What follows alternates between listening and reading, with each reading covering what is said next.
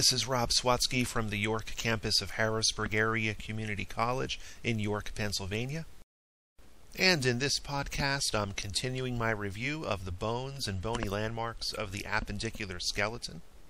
And our focus today is on the bones that make up the pectoral or shoulder girdle. This includes the clavicle or collarbone and the scapula or shoulder blade. The pectoral girdle is where the humerus, which is the upper arm bone, attaches to the axial skeleton. The clavicle is the anterior bone of the pectoral girdle, and it articulates with the manubrium, which is the superior portion of the sternum, to form the sternoclavicular joint. The scapula is the posterior bone of the pectoral girdle, and it articulates with both the clavicle and the humerus. It articulates with the clavicle to form the acromioclavicular joint, and with the humerus to form the glenohumeral or shoulder joint. The bones of the pectoral girdle are held in place and stabilized by muscles, such as the levator scapulae and rhomboids that have attachments with the vertebral column. Okay, let's examine the clavicle.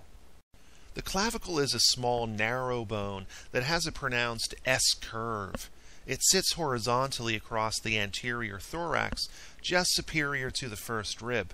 You can easily palpate the clavicle because it's found just under the skin, and it helps transmit force from the arm to the trunk. When viewed in the anatomical position, the medial half of the clavicle is convex anteriorly, which means that the bone curves towards you, and the lateral half is concave anteriorly, which means it curves away from you. The middle region of the clavicle where these two curves meet is the weakest point of the bone, and not coincidentally, it's the most frequent fracture site. The sternal end or extremity of the clavicle is the more rounded and thicker medial end. This is the end that articulates with the manubrium of the sternum to form the sternoclavicular joint. The acromial end or extremity of the clavicle is the flatter, broader, lateral end of the bone. It articulates with the acromion of the scapula to form the acromioclavicular joint. The conoid tubercle is an inferior bump on the surface of the clavicle's lateral end. It's the attachment point for the conoid ligament which connects the clavicle to the scapula. Okay, let's take a closer look at the scapula. This is a large, flat, triangular bone that's located posteriorly in the superior thorax, between the second and seventh ribs. The spine of the scapula is a large diagonal ridge running across the posterior surface of the bone. You can feel the spine by running your fingers along the back of your shoulder. And this is a great landmark to differentiate the posterior and anterior sides of the bone.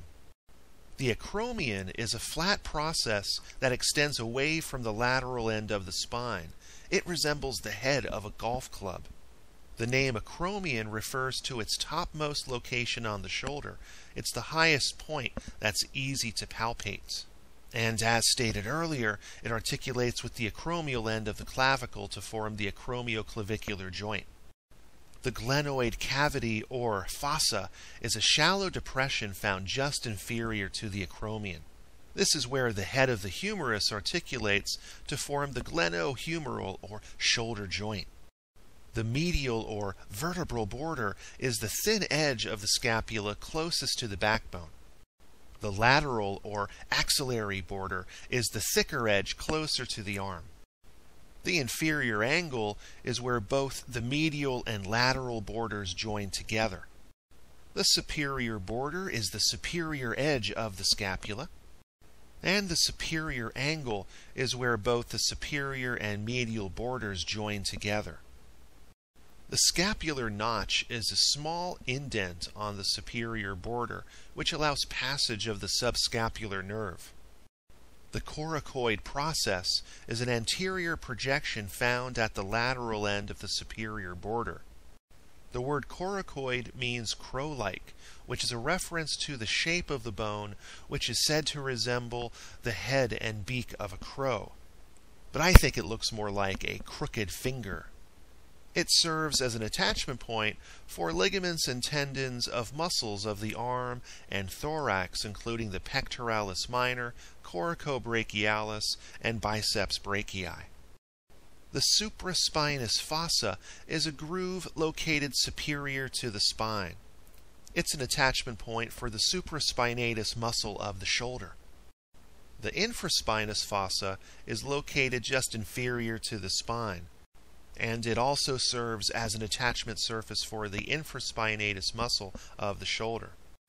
The subscapular fossa is a broader, slightly hollowed out region on the anterior surface of the scapula that serves as an attachment point for the subscapularis muscle. And that will conclude our review of the bones and bony landmarks of the pectoral girdle. I hope you're finding these podcasts helpful in your study of skeletal anatomy. Thanks a lot for watching, as well as for your wonderful feedback. I enjoy hearing from my viewers all over the world. I'll be posting more podcasts regularly from now through the summer. So until next time, bye.